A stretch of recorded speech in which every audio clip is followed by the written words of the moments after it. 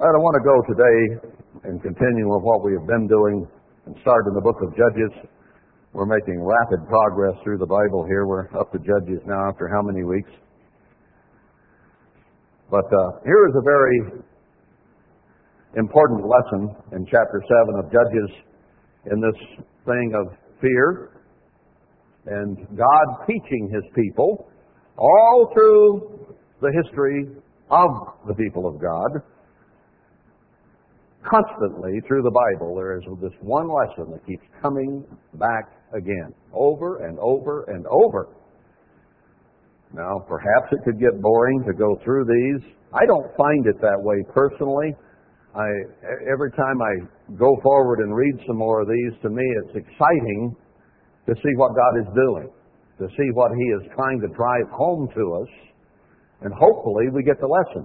Hopefully we're prepared when some of the things that are about to happen really start coming down in earnest. Chapter 7 of Judges. Then Jerubbaal, very similar to Zerubbabel, or Bel, of Ezra, Nehemiah, Haggai, and Zechariah. And I think that is perhaps an important connection for us to get, that the name is very similar. Jerubbaal, who is Gideon. So he had two names. Went by Gideon, perhaps, but God includes the other name, and perhaps that's for our understanding, considering where we're headed now in Zechariah 3 and 4. So all the people who were with him rose up early and pitched beside the well of Herod, and the host of the Midianites were in the valley and all around, and there were lots and lots of them. The Eternal said to Gideon, "The people that are with you are too many for me to give the Midianites into their hands, lest Israel vaunt themselves against me, saying, 'My own hand has saved me.'" So Israel had, as we'll see, 22,000 fighting men available. And God said, "This just simply doesn't meet my purposes. I can't save you with that many people, because you'll think you did it." It's an interesting way of putting this. God does not want us to take credit for anything that He does. He doesn't want us to get vain or proud. He wants us to recognize His great glory and His great power. Many times it's been said to us, God starts small. It is quoted in the New Testament, "Fear not, little flock. It is my good pleasure to give you the kingdom." Not a big flock, a little flock. A small number of people. That statement may have come partly from this passage. "Now therefore, go to, proclaim in the ears of the people, say, whosoever is fearful and afraid, let him return and depart early from Mount Gilead." And there returned of the people 22,000, and there remained 10,000. Well, there were at least 32,000, and I said 20. There's 22,000 went home. He says, "If any of you are afraid," look down here in this valley, you see Midianites like grasshoppers down there. "If anybody's afraid, go home. Hot diggity dog. I'm gone." 22,000 picked up their stuff and left. 10,000, I think I'll stay. The Eternal said to Gideon, "The people are yet too many." Had 32,000, we're down to 10. That's way too many. As many Midianites as there might be some here who would say, "We're powerful men. We're good warriors. Boy, look at what we did. We ran all those Midianites off." Too many for me, God says. "Bring them down to the water, and I will try them for you there. And it shall be that of whom I say to you, this shall go with you, and the same shall go. And those that I say don't go, they don't go." So he brought them down. He said to Gideon, "Every one that laps of the water with his tongue as a dog laps, him you shall set by himself. And every one that bows down on his knees to drink," separate those two categories, And the number of them that lapped, putting their hand to their mouth, were 300 men. But all the rest of the people bowed down upon their knees to drink water. They stuck their face in the creek and drank.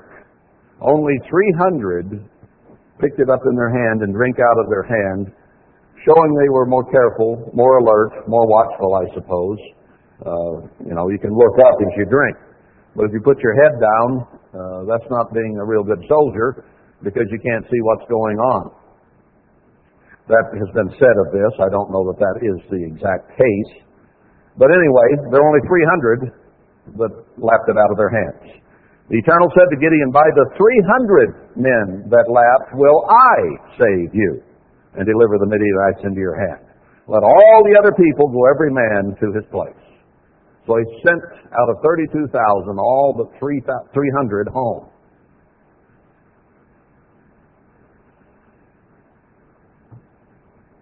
What was the fear factor among those 300 that was left? Do you think they might have become a little disquieted? Man alive, how many more is he going to send home? Only 300 left. They were probably looking at each other saying, I don't know what's going to happen here. All right, let's go on down. So he retained those 300, and the host of Midian was beneath him in the valley, end of verse 8. It came to pass the same night that the Eternal said to him, rise, get you down into the host, for I have delivered it into your hand. Go get them, Gideon. I've delivered them into your hand. Now he made some allowance. He says, but if you fear to go down, I'm going to make a certain allowance for your humanity here. He says, my command is, go on down and take them. I'll take care of the problem. But if you are afraid, go on down with Phurah, your servant, or Phurah, down to the host, and you shall hear what they say. Get down close enough to camp to listen. That's scary enough, isn't it? You got all these Midianites down here, and you're going to slip down there and get close enough to hear what they're saying. And afterward shall your hands be strengthened to go down to the host. So, he didn't say charge. He said, Phurah, let's go down. So they went down and listened. And these Midianites were, as it says here in 12, like grasshoppers or camels were without number, as the sand by the seaside for multitude. So many Midianites down there, you just couldn't count them. Even the camels were so many, you couldn't count them. When Gideon was come, behold, there was a man that told a dream to his fellow and said, behold, I dreamed a dream, and lo, a cake of barley bread tumbled into the host of Midian, came to a tent and smote it, and it fell and turned over, and the tent lay along, fell down, and his fellow answered and said, this is nothing save the sword of Gideon, the son of Joash, a man of Israel. He says, man, I'm scared of these Israelites. And it was so, when Gideon heard the telling of the dream and the interpretation, that he worshipped and returned to the host of Israel and said, arise, for the Eternal has delivered into your hand the host of Midian. So even at our best, we still fear somewhat. Gideon, being used by God, was not perhaps as fearful as the rest of his army, but even he needed strengthening and empowerment from God. Just as God had told Joshua, be strong, be of courage, of good courage, fear not, study my word every day, and you will have good success. We read that last time I spoke. So, even leaders. Moses was timid and somewhat fearful. Have to be augmented by the power of God. Because none of us are above being human. Never have been. But God has His ways. He wanted something done. He wanted everybody to know that it was He who did it. So he was encouraged. He said, let's go do it. But he prepared. He divided the 300 men, verse 16, into 3 companies and put a trumpet in every man's hand with empty pitchers and lamps within the pitchers. So he took empty pitchers, lighted candles, put them down inside it so they could not be seen. The flame could not be seen in the light. Said to them, look on me and do likewise. And when I blow with the trumpet, I and all that are with me, then blow you the trumpets on every side of the camp, and say, the sword of the Lord and of Gideon.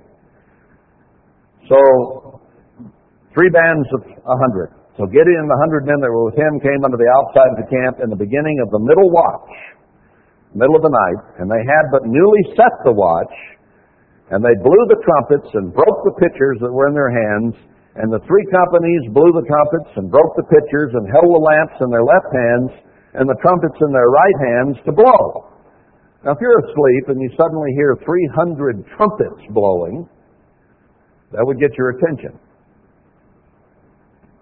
And they cried, the sword of the eternal and of Gideon. And they stood every man in his place round about the camp. Everybody stood right straight up in abject terror. And all the host ran and cried and fled. And the 300 blew the trumpets. And the Eternal set every man's sword against his fellow, even throughout all the host. They jumped up in sheer terror when they heard the trumpets blow, saw the lights all around them, and it was a dark night. They grabbed their sword and swung it at anybody that they could swing it at. And they all killed each other. Wow. That's incredible. That doesn't happen. God did it.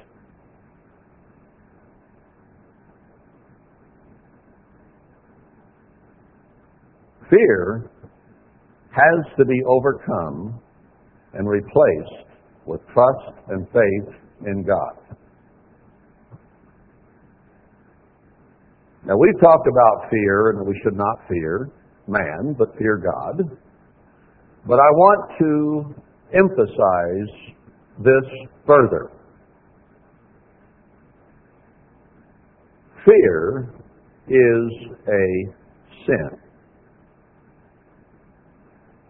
Fear is something that has to be overcome. God takes no pleasure, as it says in Hebrews, in those who shrink back, but those who move forward to the saving of their soul. I believe it even says in Revelation 22 that among the liars, the thieves, the fornicators, and so on, that the fearful will not be in the kingdom of God, does it not? I believe that's, or maybe it's not. It does say that somewhere. I'm not sure it's in Revelation 22. Pardon? Cowardly? Same thing, basically. Let me see if I can, my eye will fall on that. Where is it here? For without are dogs, sorcerers, whoremongers, murderers, idolaters, and whoever loves and makes a lie. I don't know where I'm quoting from, but I'm quoting the Bible somewhere. The fearful, yes, chapter 21, verse 8. The fearful and unbelieving, the abominable and murderers and whoremongers and sorcerers and idolaters and all liars shall have their part in the lake which burns with fire and brimstone, which is the second death. Being fearful, living in fear, God categorizes with lying, idolatry, adultery, murder, and all those sins. Now that puts it in a pretty strong category, doesn't it? Because fear is lack of faith. It is lack of trusting in God to take care of you under all circumstances and fearing what men can do to you. And that is why Christ said, fear not him which is able to kill the body, but he which is able to kill the body and soul. Fear breaks the first of the 10 Commandments. It breaks the 9 that follow that in principle. Because you are putting something, fear of man, ahead of fear of God. Therefore, fear is an idol. It says in Colossians that covetousness is an idol. anything that is illegal for you, that you covet or illegally desire, breaks the first commandment because you're putting something ahead of God. Something He says you cannot have, you want, and therefore you're putting your want ahead of God's Word. And fear is in the exact same category. If you are timid, if you are fearful, you must overcome it. Bottom line, it is idolatry, a form of idol worship. It is putting something ahead of God.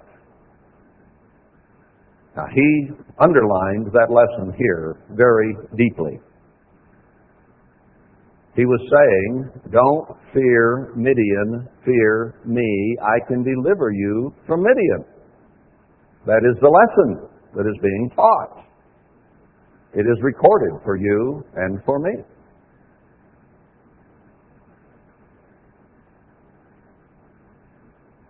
We have all sinned and come short of the glory of God.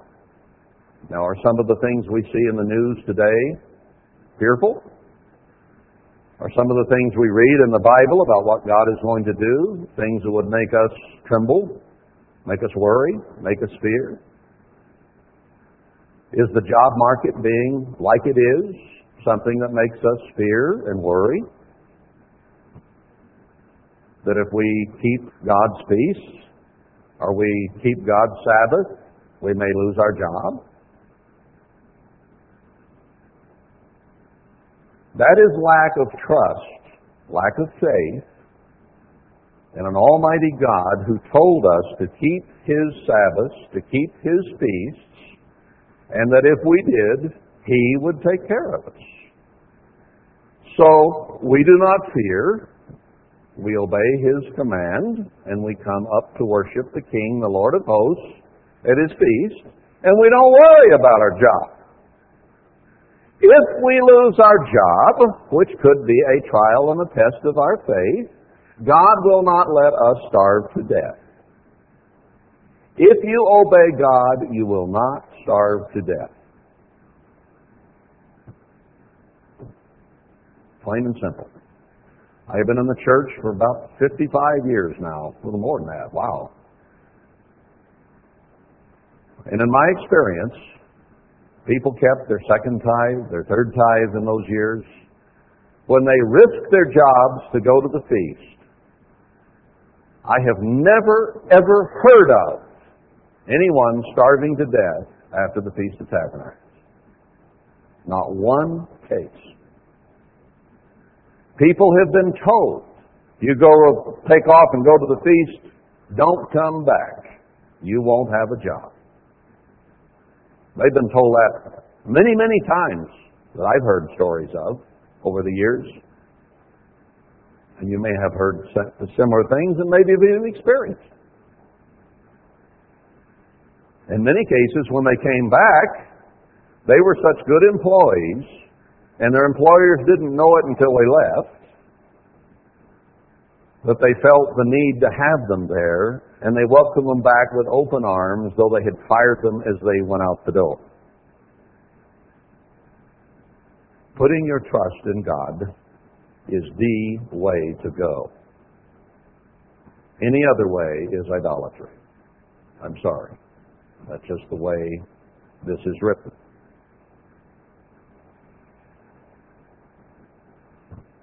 It's easy for us to judge adulterers and liars and murderers and sorcerers. But it's easy for us to leave out that God says the fearful are in the same category. Second death and lake of fire all burns about the same no matter what you're thrown in there for. You know, death's the end of the story. He says the righteous are as bold as a lion. How bold is a lion? We do what God says, and we trust Him to take care of us. I don't think there is any lesson in history or any lesson in the Bible that is more important than what we are just now discussing. Putting God first in our lives, no matter what. Trusting Him with our health and our wealth, that He will take care of us. And casting our care upon Him because He cares for us. You don't need to worry. You do not need to live in fear. You need to live in trust and in faith. You girls, for the most part, would not marry a man that you did not feel secure in. Women are very concerned about security when it comes time to marry. You want a man who can provide for you, take care of you, keep you from danger, that you can entrust your life and your care to? You tell her. I see a guy whispering in his wife's ear here. I don't know what he's saying.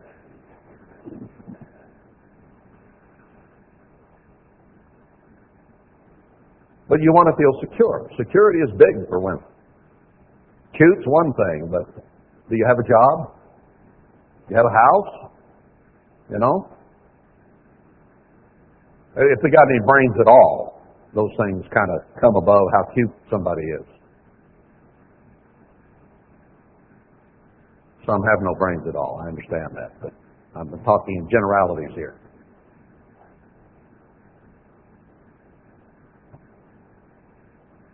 Now, are you going to marry Christ and not trust Him? Not feel secure in His love and that He has the capacity to take care of you? That He loves you? That you're part of His bride to be? You going to marry Him? I'll tell you what. If you don't trust Him and you don't believe in Him and you don't feel secure in His arms, He's not going to marry you. He's going to throw you in the lake of fire. Trust has to go both ways. You have to trust Him and respond to Him. Then He will trust you enough to put His children in your charge to rear them properly. That's what it all boils down to. This is a huge lesson here. Huge.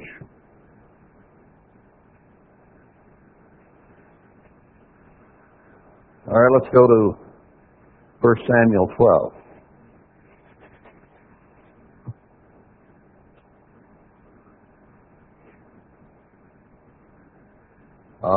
I don't want to pick up the whole context here, but Samuel was concerned. Samuel said to all Israel, "Behold, I've hearkened to your voice, and all that you said to me, and have made a king over you. And that king walks before you, and he said, I'm getting old and gray, and I'm about to die. And things have not gone well, and you people have not responded in the way that you should have to God. You weren't happy to have Him as your king, so you asked for a physical king. He gave you one, and I anointed him, and things haven't gone too well, have they? You didn't trust God. You feared. You wanted a king like the Gentiles around you had." Verse 6, "And Samuel said to the people, It is the Eternal that advanced Moses and Aaron that brought your fathers up out of the land of Egypt. Now therefore, stand still." Remember how Moses had said, "Stand still and see the deliverance of the Eternal"?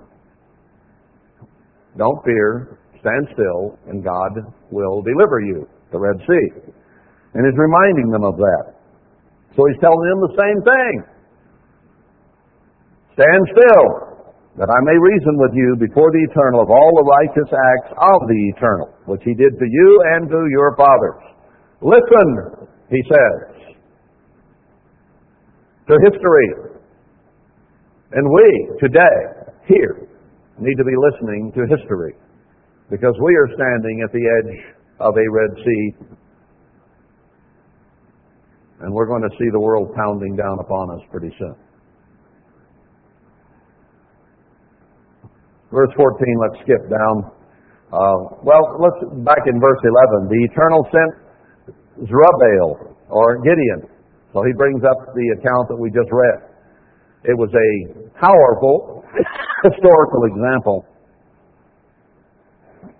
that Samuel saw fit to bring forward and remind them of. And we just went there. Let's go on down in verse 14. Here, he says, if you will fear the Eternal and serve Him and obey His voice, good advice, and not rebel against the commandment of the Eternal. We rebel against the command of the Eternal when there's anything that He tells us to do that we waffle on because we're afraid of what might happen. That is rebellion. Any disobedience to God is a human reaction and a rebellion against what He's telling us to do. Every one of us desires to do things that are wrong. Every one of us has things go through his mind that are things that are wrong for us to think or do. And that is our human nature rebelling against God's Word. And rebellion is in every one of us. I started to say, I don't know about you, but my mind will rebel against something of God, I think, every day, if not many times a day. But I can speak for you because you're just like me. Maybe not as bad, but you're human. And your mind rebels against prayer. It rebels against study. It rebels against loving your neighbor as yourself. It rebels against giving, serving others. It wants to be selfish. It wants to take me first. That's in every one of us, and it has to be fought. So fear God, serve Him and obey His voice, and don't rebel. Then shall both you and also the king that reigns over you continue following the Eternal your God. But if you will not obey the voice of the Eternal, but rebel against the commandment of the Eternal, then shall the hand of the Eternal be against you, as it was against your fathers. Now, therefore, considering this, stand and see this great thing which the Eternal will do before your eyes. Is it not wheat harvest today? I will call to the Eternal, and He shall send thunder and rain, that you may perceive and see that your wickedness is great, which you have done in the sight of the Eternal, in asking you a king. When you're doing the wheat harvest, you don't want thunder and rain. Rain will ruin your crop and rot the crop. But Samuel had a severe lesson he wanted these people to learn. So you're not listening. You made a covenant with God and you're not keeping it. So this is wheat harvest today. And you're going to get thunder and rain. So Samuel called the Eternal, and the Eternal sent thunder and rain. And all the people greatly feared the Eternal and Samuel. God has used some pretty strong circumstances to teach people to fear Him. And that is the beginning of wisdom. The fear of the Eternal is the beginning of wisdom. You start really fearing God and what He says, and do that instead of what you want to do, and you're beginning to get it, beginning to penetrate, you're beginning to understand.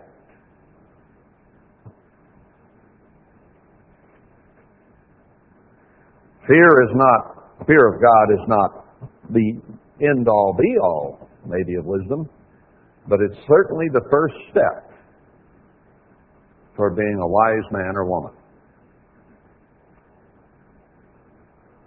Verse 20, and Samuel said to the people, fear not, you have done all this wickedness, yet turn not aside from following the Eternal, but serve the Eternal with all your heart. And turn you not aside, for then you should go after vain things, which cannot profit nor deliver, for they are vain. Could say the same thing of physical things today in our material world. But there again, like all people in all ages, we are materialistic. And I think that we are probably more materialistic, if that's possible, than other peoples before us. And therefore, it is very hard for us to divorce ourselves from all the materiality that we have seen and want and have and put God first. Because we like stuff. And that's what this land is full of.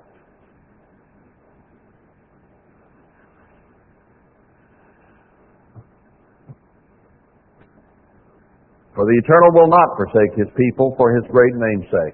Now I could say the same here, couldn't I? We have all sinned and come short of the glory of God. We have feared that which is not to be feared.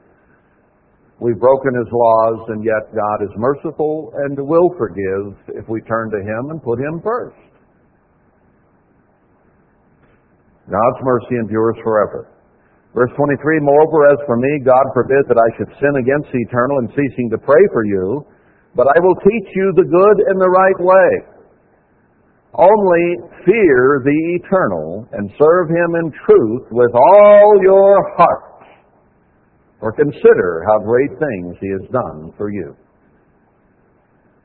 Now, He hasn't parted the Red Sea yet for us, has He? Says He'll do greater than that in Jeremiah 31 and other places. But He's called us out of this world. He's taught us His truth. He's taught us a way to escape what is coming on this whole earth. What a great thing that is.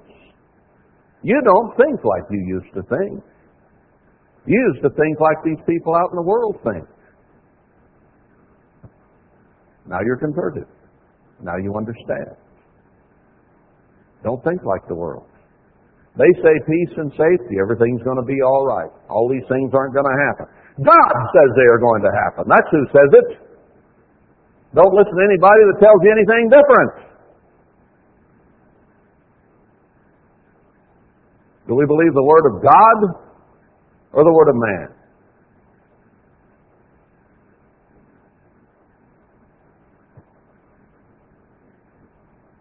What does He tell us in the end time in the prophecies? Turn to God with our whole heart. That's what Samuel was telling these people. It's the same old story wherever you go. Whatever generation, it never changed. People put other things, other fears, other needs ahead of God.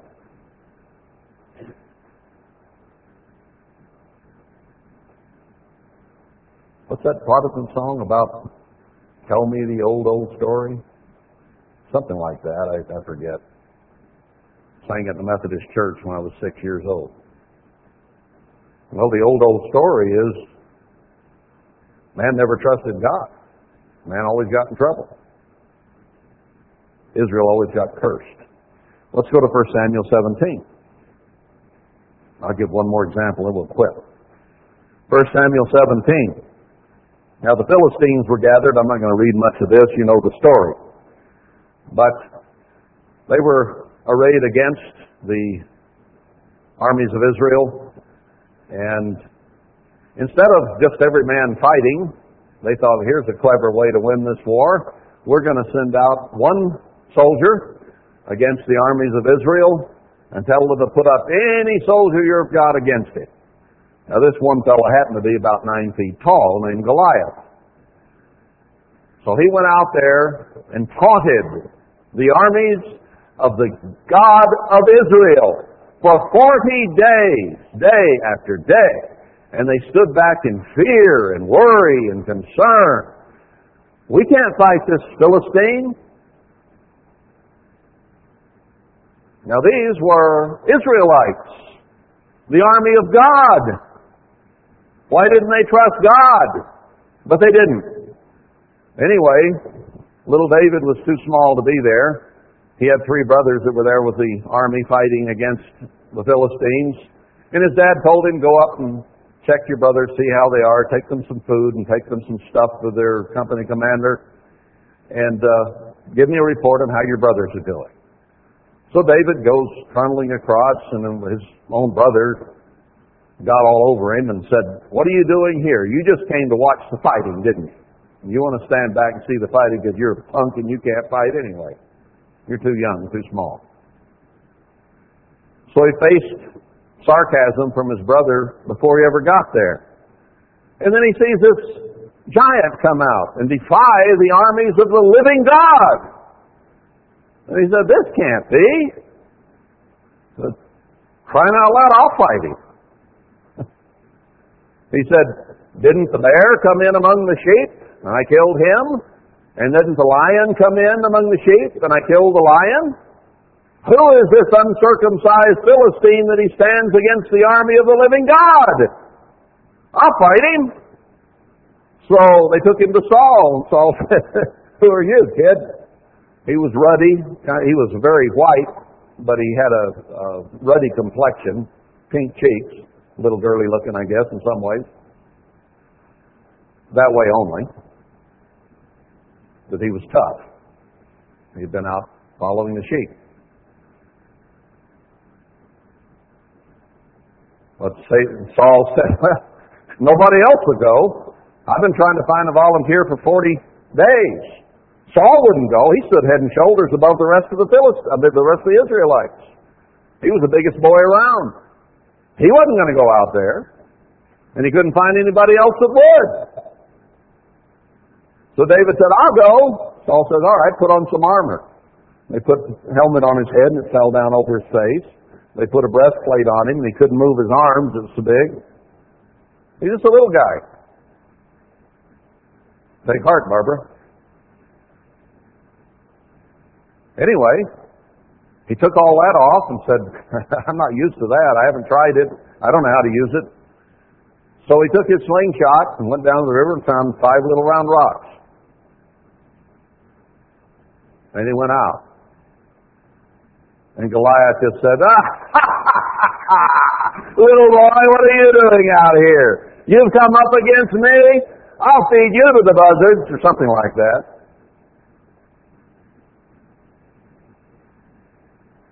And David challenged him. You're standing up against God, not little me. And he took the rock and threw it and hit the guy in the forehead, and he fell down. Ran over there real quick in case he was just stunned and took the guy's great big sword and cut his head off. And then he grabbed his head. They took him to Saul. Here he's wagging around Goliath's head. That thing must have been huge, the guy 9 feet tall. Maybe he wasn't wagging around like that. Maybe he's dragging it behind him. I don't know. But he took the man's head to Saul.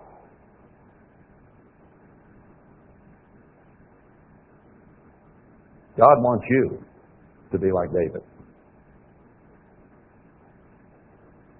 I don't know that you'll have to wag any heads around. That might spook some of you.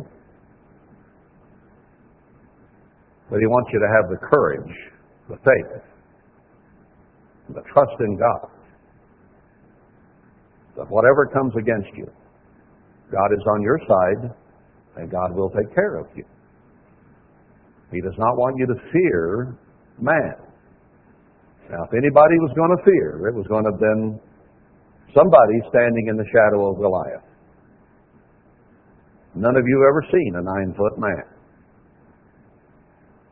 with a sword who had a mind to chop your head off.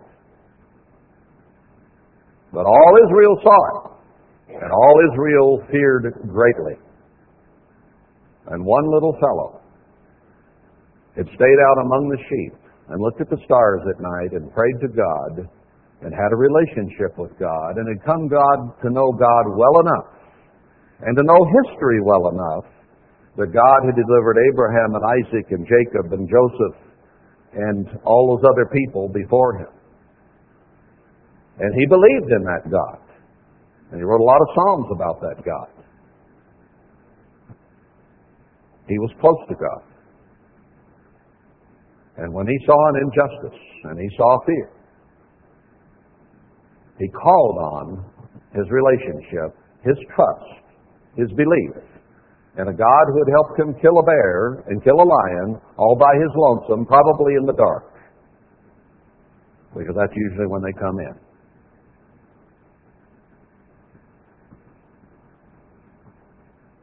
And he said, who can stand before God? Goliath can't, but I will. And God delivered it. And He delivered all Israel through that. God does things in small ways. He gave Gideon 300 men, for crying out loud. He only gave David one. Bigger deal. Fear God. Do not put anything ahead of God. Don't fear anything more than you fear God, because it is an idol, and the fearful will be in the lake of fire. Overcome fear. We all have it. Let's overcome it and be in the kingdom of God.